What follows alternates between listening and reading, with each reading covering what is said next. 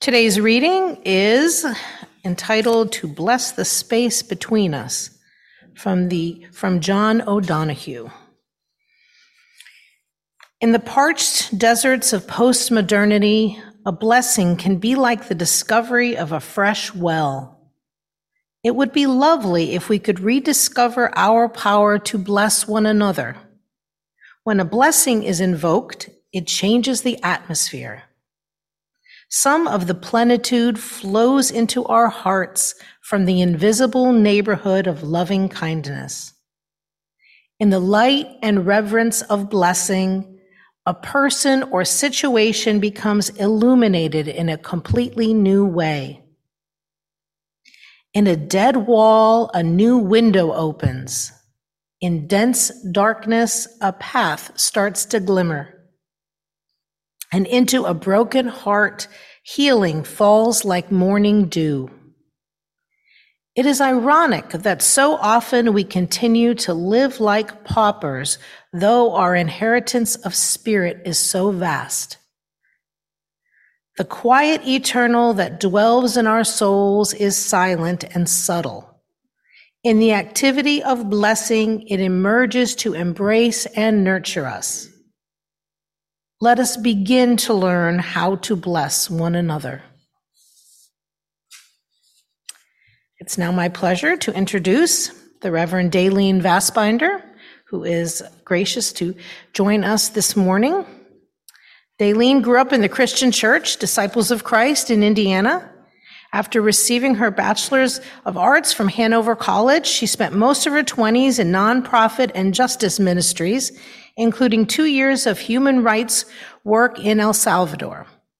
She returned to the United States in 1988, completed her Master's of Divinity at Pacific School of Religion in Berkeley, and was ordained at the Christian Church, Disciples of Christ in 1991. From 1991 until 2018, Daleen served as a pastor to local disciples congregations, 18 years in Seattle and then in Lexington, Kentucky, where she also served on the board of the Interfaith Alliance of the Bluegrass. In 2019, she completed a chaplain residency at University Hospital in Louisville, and the next year joined the chaplaincy team at Baptist Health Hospital, Lexington, where she continues to serve as an interfaith chaplain today.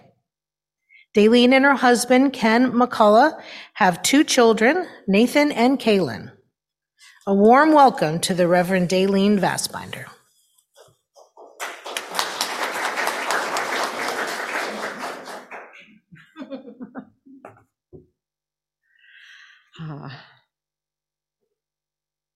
Good morning again. It is a real honor for me to be here with all of you, this community of inclusive, justice-seeking, spirit-led, and deep-thinking people. When Liz asked me if I knew how to get to the church and the sanctuary, I assured her that I did because I live right across Clays Mill. So we're neighbors. I live in the Stonewall Edition. And I've been to the sanctuary a few times for interfaith meetings. The last one that I can recollect was an interfaith meeting of Kentucky Interfaith Power and Light that you all hosted a few years ago. And one of my fondest memories is chocolate. And I think my family's fond memories too. We came and participated in your Valentine Fair Trade chocolate event that you've had. Do you still, are you having, is that returning? Good, okay. I'll try to be there the next one. It's also been a gift to me. I can say a blessing to have your June worship theme of celebrating blessings to reflect on the past few weeks. I hope that this time of sharing my reflection is a gift or a blessing to you as well. As hinted at in the sermon title, the focus will not be as much on blessing as a noun, as in something received, or an adjective, I am blessed, but more as a verb, to bless. What does it mean to bless each other? How do we bless each other? My vocation as a church pastor, as a church pastor for over 25 years, provided opportunities to bless people in various life transitions. And so blessing memories have surfaced over the last couple of weeks as I've reflected on this. All of the times blessing a couple as they were joined together in a marriage ceremony. The act of blessing an infant as parents presented their baby to the congregation saying, "Yes, it takes a village, and may our village help you to raise your little one in love." Blessing a new house of a church member, that this house may be filled with love and be more than a house, but a home. We had the kids and the youth who were going to camp or on work trips come up to the front of the sanctuary at the end of worship services, and we blessed them on their way, saying, "May the time to come be a time of learning and growth and lots of fun." I remember 3 women were blessed before they traveled to DC for the Women's March a few years ago. Standing in front of the sanctuary with a circle of us around them, with our hands on their shoulders and more people around us, all connected.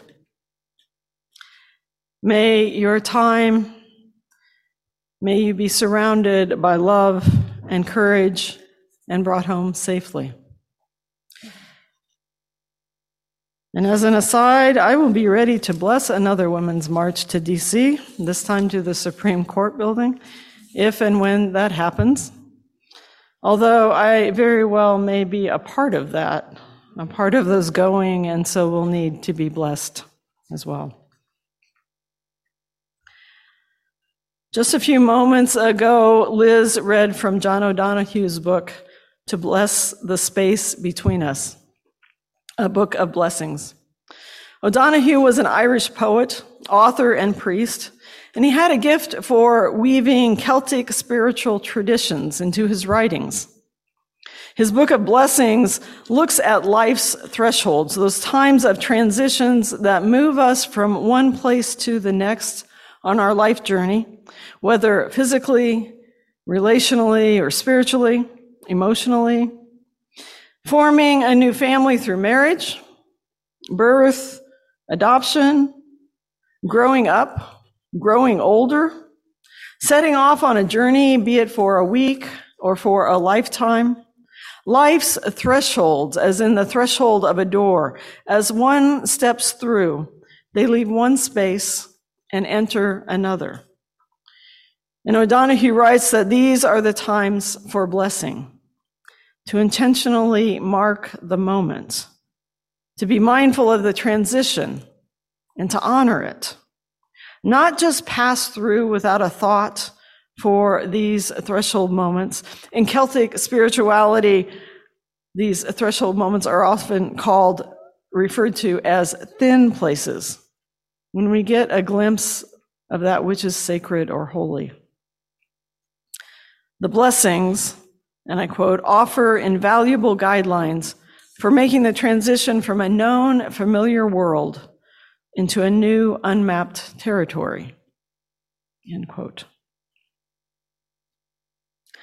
Now, you might have noticed a similarity of language in the examples of blessing that I gave. It was the word may. May you. May this house, may this new job, may this time. O'Donohue uses the same language, writing in the introduction that the language of blessing is invocation. It invokes, calls forth the desire of the blesser and the blessee. It imagines and wills the fulfillment of desire, and in faith language, connects us to a power greater than ourselves.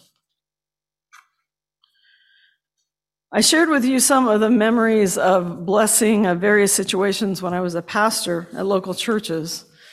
And as Liz said, in 2020, my ministry transitioned from a local church pastor to a hospital chaplain.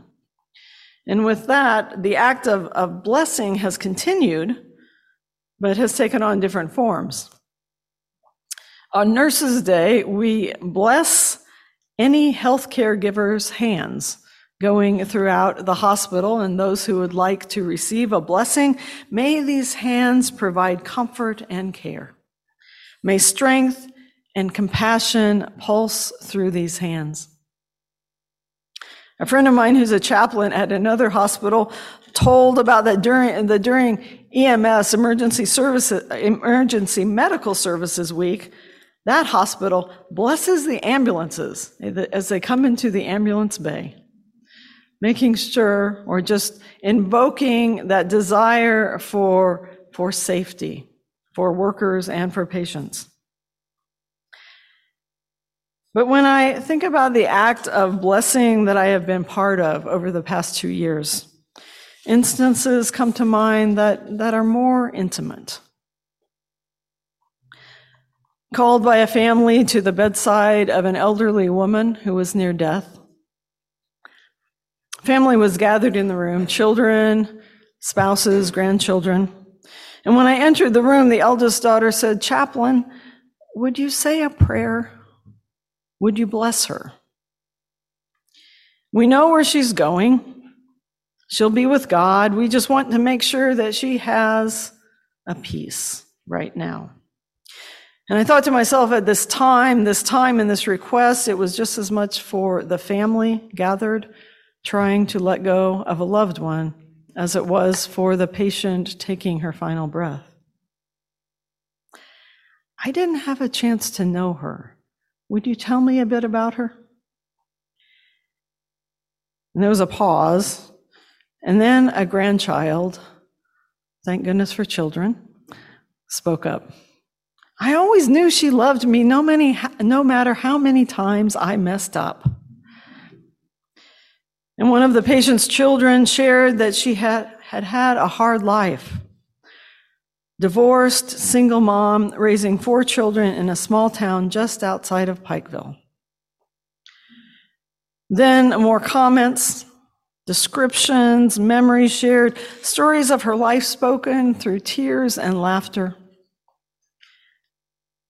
As the sharing eased, I invited us all to gather around the hospital bed. I spoke to the patient, "Wilma, a circle of love surrounds you now. You have heard the stories and how they have blessed you." And they've asked me to pray now, in their faith tradition, to bless you on your journey. And so I spoke the words, "God, we ask that you bless her and keep her. May she rest in peace.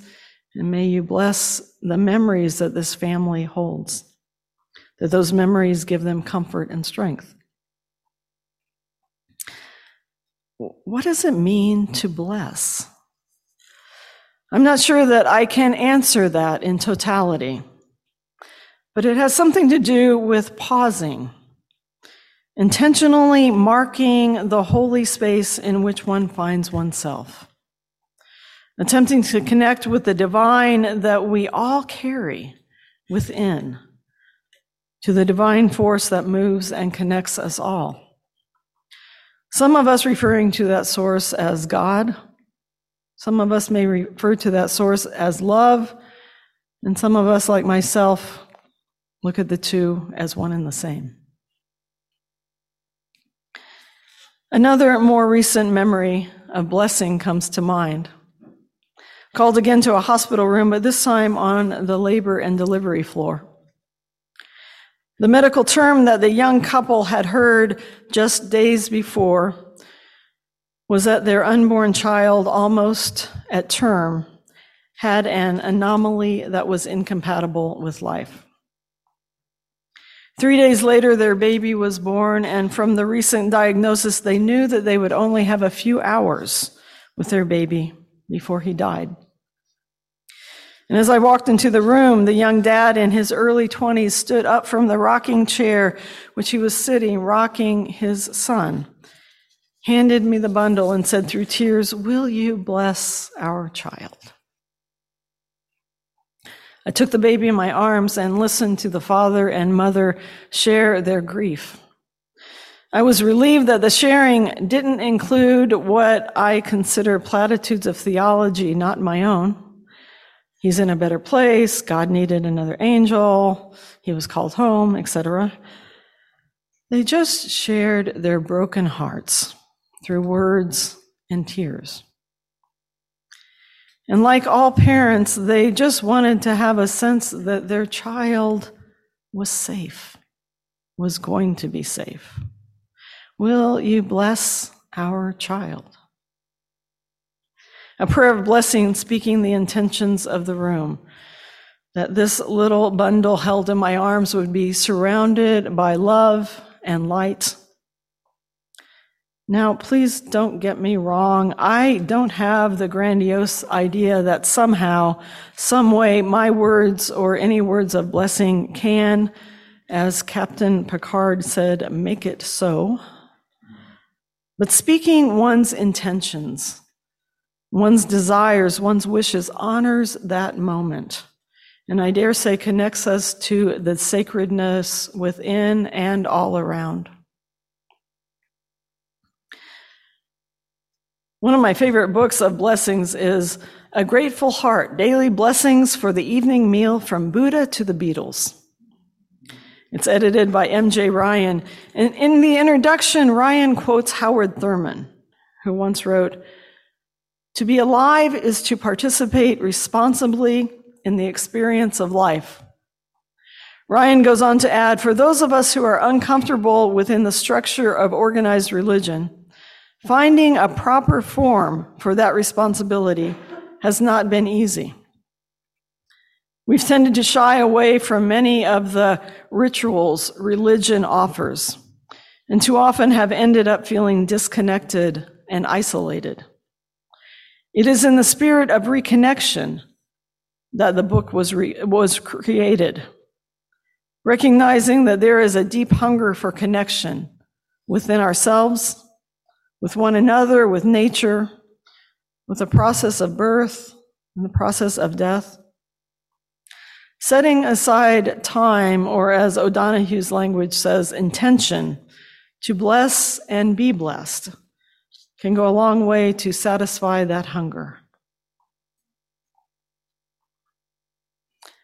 Now, I'm very aware that all of the examples that were previously given were about my role as clergy or chaplain, blessing others.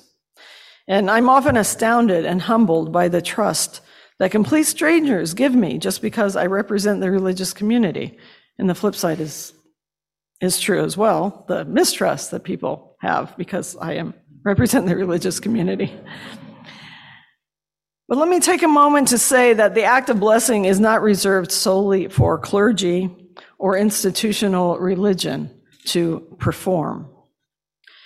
Actually, I believe that certain branches of institutional religion have preached a theology of blessing that has done the idea of blessing a huge disservice, to put it mildly. If you do X, Y, and Z, and X, Y, and Z are usually something to do with following a particular doctrine or giving financial donations to certain religious causes, God will bless you with an act that usually comes in the form of financial gain or good health. This is known as prosperity theology and is light years away from what I consider to be a gospel of love. So that was a bit of a digression of sorts, excuse me. But back to the idea that clergy hold the license on blessing others. No. Most of the time, I just think we have the training and experience in putting into words that moment of standing at the threshold, being true to emotions and feelings in the room and holding that and recognizing that as sacred.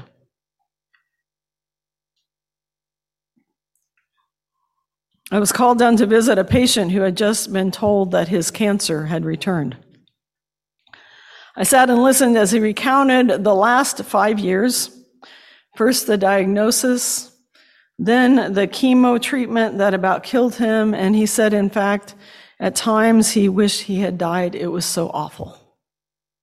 But he pulled through. Then COVID hit and isolation, but that was getting better, we hope. Now his heart was giving him trouble, and it was in the cardiac ICU unit that they discovered that his cancer had returned, and he would be facing chemo again. After telling me all of this, he said, "When I die and come before my Maker, I have just one question." And my mind imagined what was coming. Why, God? Why me? What did I do or not do? Why did you have to curse me with all of this? Those are the questions that we chaplain types often get. This man, what was his one question to his Maker in his language? His question was, why did you bless me so? Why have I been so blessed? And he spent the next hour telling me about stories of love and care and goodness that were a part of his life story. He had been blessed not by clergy or by institutional religion, but by the presence of community in his life. People who loved him, stood by him, blessed him. The act of blessing one another on life's journey does not necessarily involve a seminary degree, nor does it even have to involve words. When we stand with someone who is going through a life transition, standing at a threshold, great or small, when we stand in care and support at that moment, our presence blesses them. When someone is almost crushed by grief or despair or loneliness, and we come alongside them, not to cheer them up and make it all better, but to accompany them in their hurt, saying, "I am here. I am with you. You are not alone." We bless them. Those are what I refer to as sacred moments. O'Donohue writes, "Perhaps we bless one another all the time without even realizing it. When we show compassion or kindness to another, we are setting blessing in train. There's a way in which an act of kindness becomes an independent, luminous thing.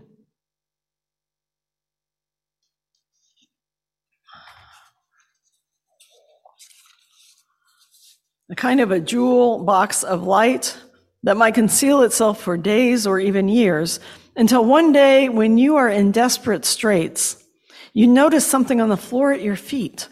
You reach down for it, and you discover exactly the courage and the vision for which you so desperately hunger. And you as a congregation, oh, let me count the ways that you have and continue to bless this city and the world. As a welcoming congregation, and not just in word, but in action and presence, you bless not only the LGBTQ population, but us who stand as allies as well, stating in effect, may our standing with you remind all that love wins always.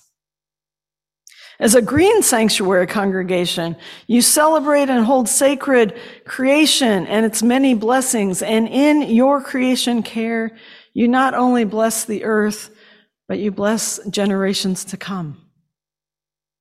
Your openness to various spiritualities and ways of thinking offers a blessing through kindness that many people, especially in our Commonwealth, have not experienced.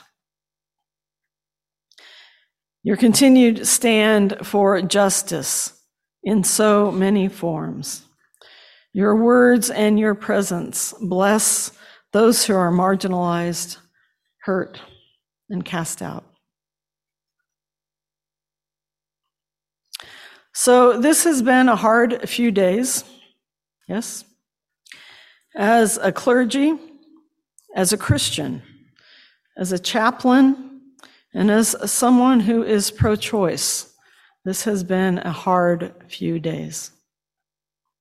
With that in mind and in heart, I share with you John O'Donohue's words toward the end of his book in a section titled, Blessing Our World Now. And an aside, this book, O'Donohue died in 2009. His book was published in 2008. But the words still ring true today, I believe.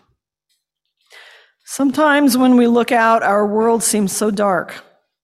War, violence, hunger, and misery seem to abound. This makes us anxious and helpless. Thus, we opt out and join the largest majority in the world, those who acquiesce. Believing ourselves to be helpless, we hand over all our power to forces and systems outside us that then act in our names. They go on to put their belief into action. And ironically, these actions are often sinister and destructive. We live in times when the call to full and critically aware citizenship could not be more urgent. When we choose indifference, we do not bless our world, we betray it. Yet the world is not decided by action alone. It is decided more by consciousness and spirit. They are the secret sources of all action and behavior. When you give in to helplessness, you collude with despair and add to it. When you take back your power and choose to see the possibilities for healing and transformation, your creativity awakens and flows to become an active force of renewal and encouragement in the world. You bless the world. May we live lives of radical love, and in doing so, bless one another and our world.